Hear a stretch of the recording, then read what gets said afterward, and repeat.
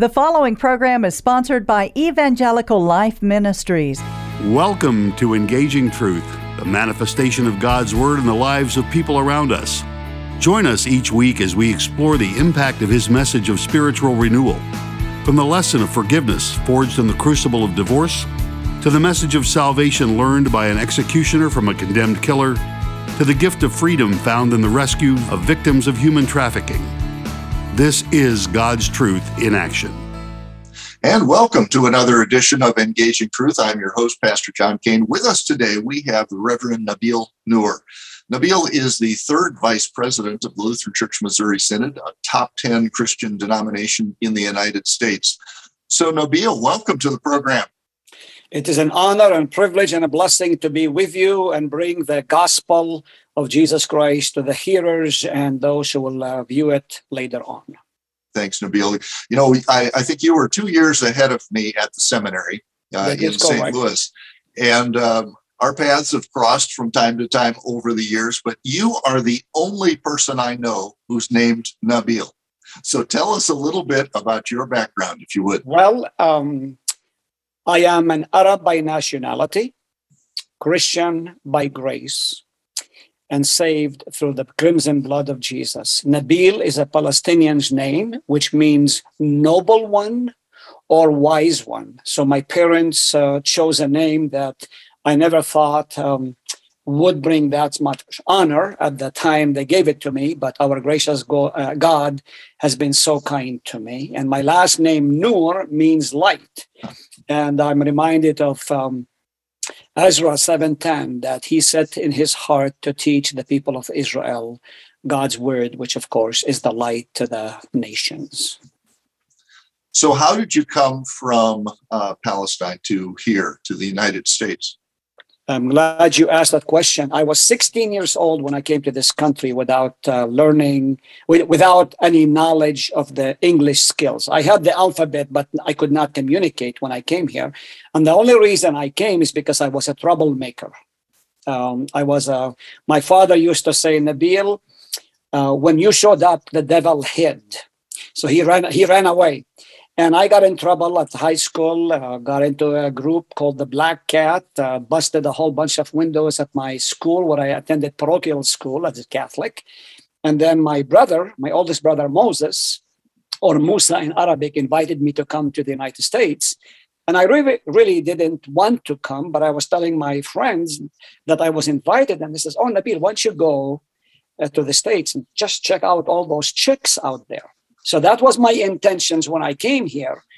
But it was in this place that in the Middle East, the United States is called the Big Shaitan or the Big Satan. It was here for the first time I heard the gospel of Jesus Christ. And that set my whole life on a different course. As a young boy, as a Catholic, I never opened the Bible. And when I came to this land of the free and the home of the brave, the Bible became my source of food and happiness. And so even before I considered going to the seminary, I ate the Bible. I devoured it. I could not get enough of it, so that a year later when I went back and I caught what my father said, he said, Nabil, I don't know what happened to you. You left as a devil. You came back as an angel. And I said, Dad, let me tell you about Jesus Christ. You know, we had all the churches where I grew up. I was baptized at the Church of the Annunciation in Nazareth. I lived my life at the steps of the church, but I never really heard with clarity and the distinction of the pure gospel, I'm saved by grace alone, until I came to this country. And I shed more tears about that because as a young boy growing up as a Catholic, I needed to appease God. So what I would do, literally, John, is I would pick up the sharpest rocks and I would kneel on those rocks in the presence of the statues of Mary and Joseph until my knees bled. And now, of course, I have arthritis thanks to that escapade of things. But it was the grace that oozes from the veins of Jesus that changed my life. And that's, coming over here. I never really intended to stay. I intended to come, have fun, like we say in English here, to sow your wild oats, so to speak. Thank God I did not go that route, but by God's grace, I met a lovely lady. And the day I met her, I told her I was going to marry her, and I did not want to leave her behind. So this August the 31st, next month, I will be here 50 years. And out of those 50 years, 47 with my queen. And so God has taken me on a route that I would have never anticipated or expected or even dreamt even possible. So to be clear, kneeling on sharp objects is not necessary for our salvation. That is correct. Yeah, I was trying to make things right with God. You know, as a Catholic, you go to confessions, which I did plenty of time, and then you need to, to atone for those sins. But as you read in John 19:30, tetelestai, that's a big Greek word that I'm dropping here. It's 3 English words. It is finished. The payment for sin is finished. The payment for redemption is finished. Salvation is finished. There's nothing that I need to do except by faith believe what Jesus has done for me. And that's the beauty about Lutheranism. And that's the beauty about the gospel, because it literally fills your heart with joy. As St. Augustine, one of the great African fathers of the 4th century, said, our hearts are empty until they find the rest in thee. And when my heart, by the Spirit's power, learned of the love of Jesus, it took me on a different route that had I stayed back home, who knows where I would have been or what I would have been doing. Yeah. So that transition from legalism and trying to save yourself to the recognition that Christ has done everything necessary for your salvation, and you stand now as a completely forgiven, loved child of God, that transition from your Roman Catholic past to Lutheranism, how did that happen that you became a Lutheran? Well, when I came here and I heard the gospel, and I got to admit, I was at the Assemblies of God Church the first time I heard the gospel. Clearly, of course, they do add, you have to do all of these things afterward, decision theology and all that. And I respect that in their teaching. But it wasn't actually until I met the Queen, who is now my bride for 45 plus years. She was a cradle Lutheran. And she said, I can't live with their teaching. Why don't you come and visit our church?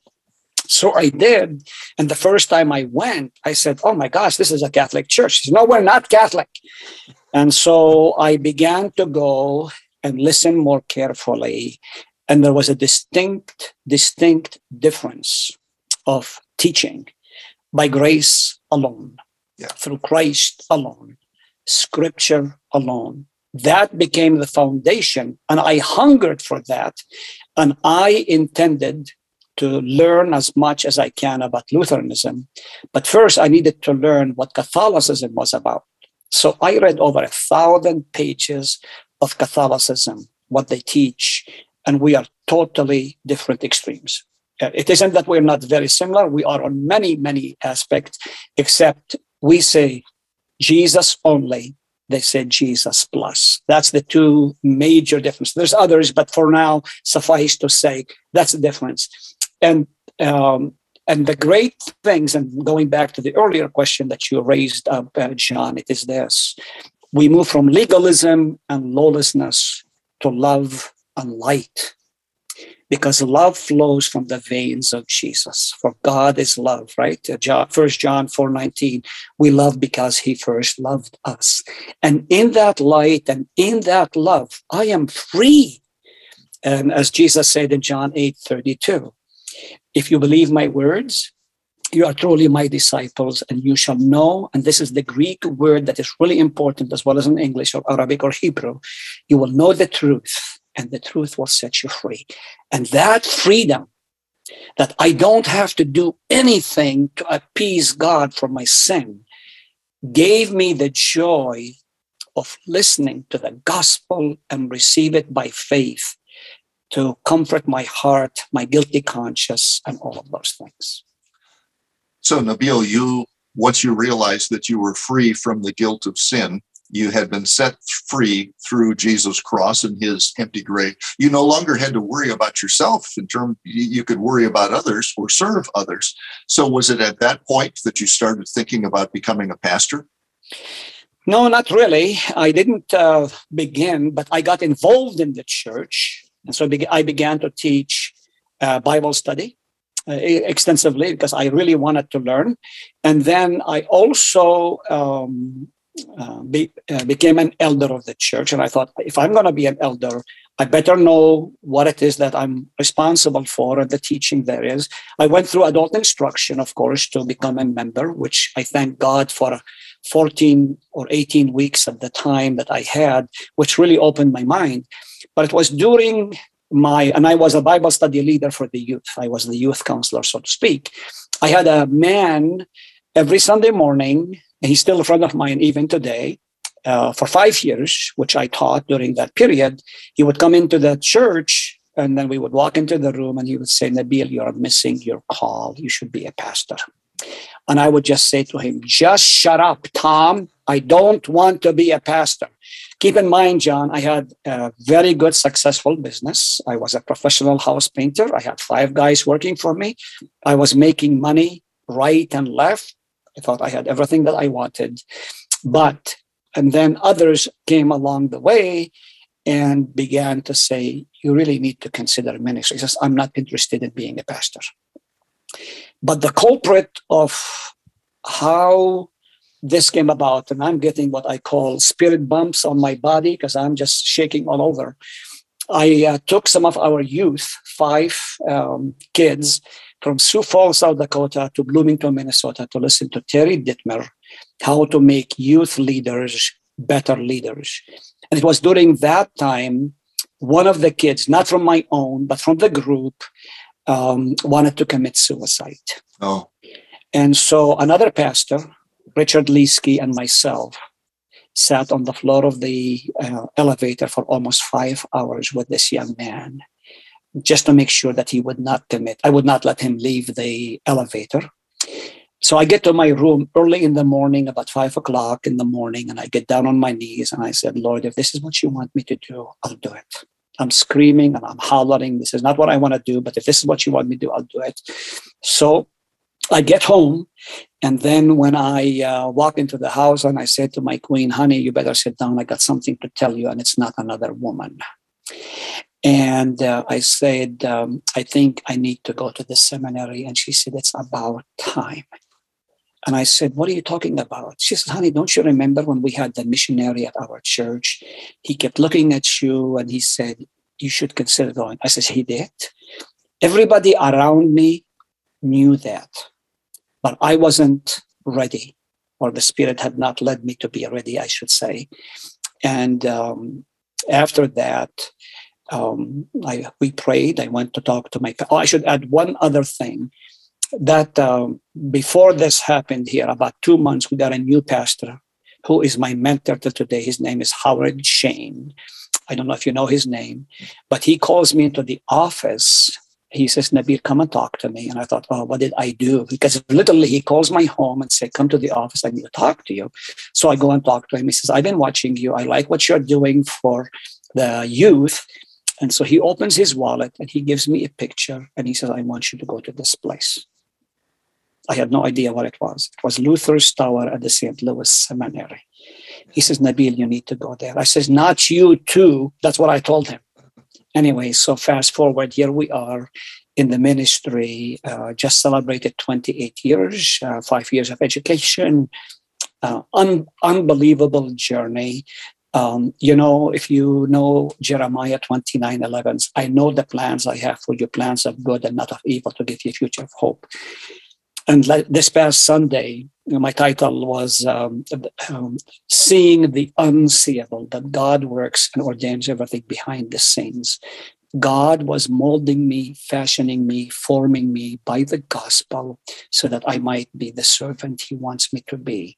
And it was at that moment that I began looking seriously about it. And in April of 89, I had signed to go to seminary for boot camp in Greek. And the rest is history as far as ministry is concerned.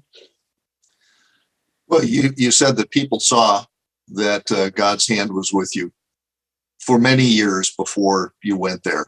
And, looking from the outside at your life and being at some of those conventions where you got elected, I think you were South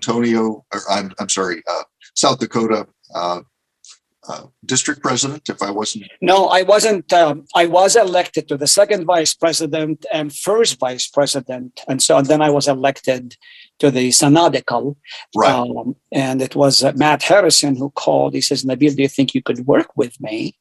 And I says, I can work with anybody if it's about the gospel. Right. The rest is history. Yeah. No, I was not. But hindsight would say, had I stayed in the South Dakota district, I probably would have become the DP, but okay. I never really sought an office of any kind. I just wanted to be a faithful pastor. That's all I wanted to be. But God had other plans, And one of the things I often teach when I travel around the country, which I do quite a bit, it is this, that if you want to make God laugh, tell him your plans, and he will tell you otherwise. Well, I think you talk about the fact that this is all about Jesus. And, amen to that. And it's not our plans, it's his plans. And his plans have an eternal complement as well as a temporal complement. But working through you, he is doing some amazing things. Yeah, I preached at the Minnesota South District.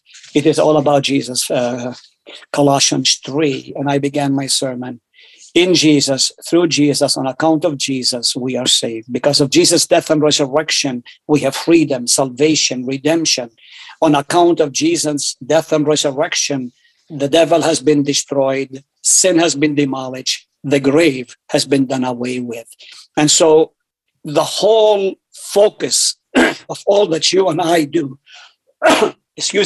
all that we are privileged to do, is nothing but about Jesus, our blessed Lord and Savior. We'll come back to Vice President Noor in just a moment. We'd like to point our listeners to our radio program's website at elmhouston.org. There you can learn more about us. You can find shortcuts to our Facebook, Instagram, Twitter, and YouTube accounts. You may also donate to support our work at that website. All of our on-air hosts are volunteers, so your donations will go far to help us purchase radio airtime.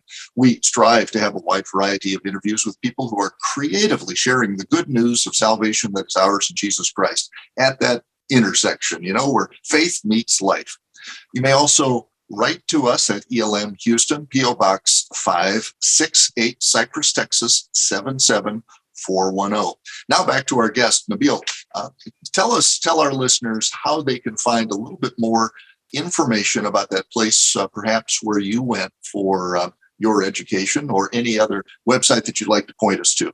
Well, if you go to the lcms.org, that will, of course, open a whole array of places. But we have two seminaries, one in Fort Wayne Theological Seminary, as well as St. Louis, which is my alma mater. That's what I went to. And you can just put Concordia Seminary or Concordia Fort Wayne Theological Seminary. You can find that. But if you want to know more about me personally, I serve in God's Vineyard in Hartford, South Dakota. The name of my congregation is Trinity Lutheran Church. We do have a YouTube that you are willing, you would be able, I should say, not willing, but you would be able to view the sermons, listen to the programs we offer, and the activities we do. And so, or you can reach me at Preacher Man Foot Washer. That's all one word. It's a big one. I'm sure the radio station can provide that for you on their website, preachermanfootwasher@gmail.com. And I need to share why that name for my email. I take tours to the Holy Land because that's where I am from. And I've been doing that for 26. I will be leaving in 20 days from now to the tour. And often we go to the Jordan. And people want to be baptized. And I said, if you've been baptized once, you don't need to be baptized a second time, because one baptism is good because it's not what you do, but what God does for you. And I said, what can I do in this place that is so meaningful to so many people? And so I decided to wash the feet of all of my travelers. And not only do I wash them, if let's assume it was you, John, who were with me, I would ask you to take your shoes, step into the Jordan. I would wash your feet. And as I'm washing your feet, I literally say a blessing specifically for that person. Whatever that person, because we've been together for a few days and now we are at the Jordan. So I know a little bit about you. I'll say a prayer for you and a blessing for you and give you a hug. And so that's where the name for my email, Preacher Man Foot Washer. I'm constantly preaching. Even if I'm having breakfast, I'm preaching in the good sense. Because in the West, we say, don't preach to me. Well, yeah, but preaching literally is good news. My gosh, I got good news. I want to share it with you. It's better than the lottery. And so I'm sharing that, whether I'm walking or talking or whatever it is that I'm doing. And that's really a privilege when you look at every opportunity through the lens of the gospel, euangelion, the good news, and you share that good news. And if you remember what the prophet Isaiah said in 52:7, how beautiful are the feet upon the mountain of those who bring good news, who proclaim salvation, who say to Israel, your God reigns. And so this is a privilege. It's a blessing to share the sweet melody of the gospel that changes lives. So often, people are looking at the problems of the world, whether it's COVID or wars or famines or earthquakes or storms. They look at all the problems and say, where is God in all of this? How do you get people to transition from thinking only about heaven to realizing God's presence in their life and the difference that he makes right here and now? Well, like I shared with you earlier, I just spoke about seeing the unseeable. We expect God to be like a genie in a bottle, or we put him on the shelf until we need him. And then we rub the bottle and say, okay, Jesus, come right now, do your miracle and leave me alone the rest of the time. So where is God in all of this? What he promised to be. He's always with us at all times. He comes to us through his word and through the means of grace, his baptism, as well as the Lord's Supper. So why is there problems in this world? It's not because of God. People always blame God, but they forget it is Satan who brought sin and misery and death and chaos. And if it wasn't for Jesus coming to earth, our world would be a lot worse than what it is today. It was Jesus who changed history to make it his story. It is Jesus who gave the light and the hope that people would treat others with dignity and honor and blessing. It is Jesus who made the difference in people's lives, that hospitals, clinic, orphanages began. So where is Jesus? He's working behind the scenes.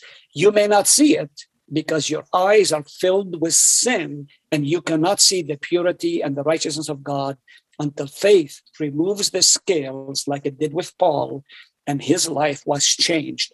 Where is God? What he promised to be found in his word and through his gifts. And it's always there. The problem is we don't always focus on God. Here is when we focus on God. When our life is good, when the money are coming, when health is good, we are fine. But as soon as, oh, sorry, Laura, you got cancer. Sorry, John, you have prostate cancer. Or your wife walks in and says, I don't want to live with you anymore. I got somebody else I like better. So you ask the question, excuse me, you ask the question, why do these things happen? Simply because sin is infesting our lives. We live in a broken world, and this world is filled with heartaches and headaches. But it is Jesus in the midst of the storm tells us, I have it. I have it. I got it. I've taken care of it. In this world, you will have trouble and tribulation, but take heart. I have overcome the world. John 16:33. That is an otherworldly hope, the sure confidence that we have in Jesus, that the victory has been won, and he has shared that victory with us as believers. Nabil, thanks for spending time with us. And to our listeners, we hope that you will join us again real soon for another edition of Engaging Truth. God's blessings. Bye-bye. Thank you for listening to this broadcast of Engaging Truth. Be sure to join us each week at this time. To help support our ministry, contact Evangelical Life Ministries. Post Office Box 568, Cypress, Texas 77410, or visit our website at elmhouston.org, or find us on Facebook at Evangelical Life Ministries. Thank you.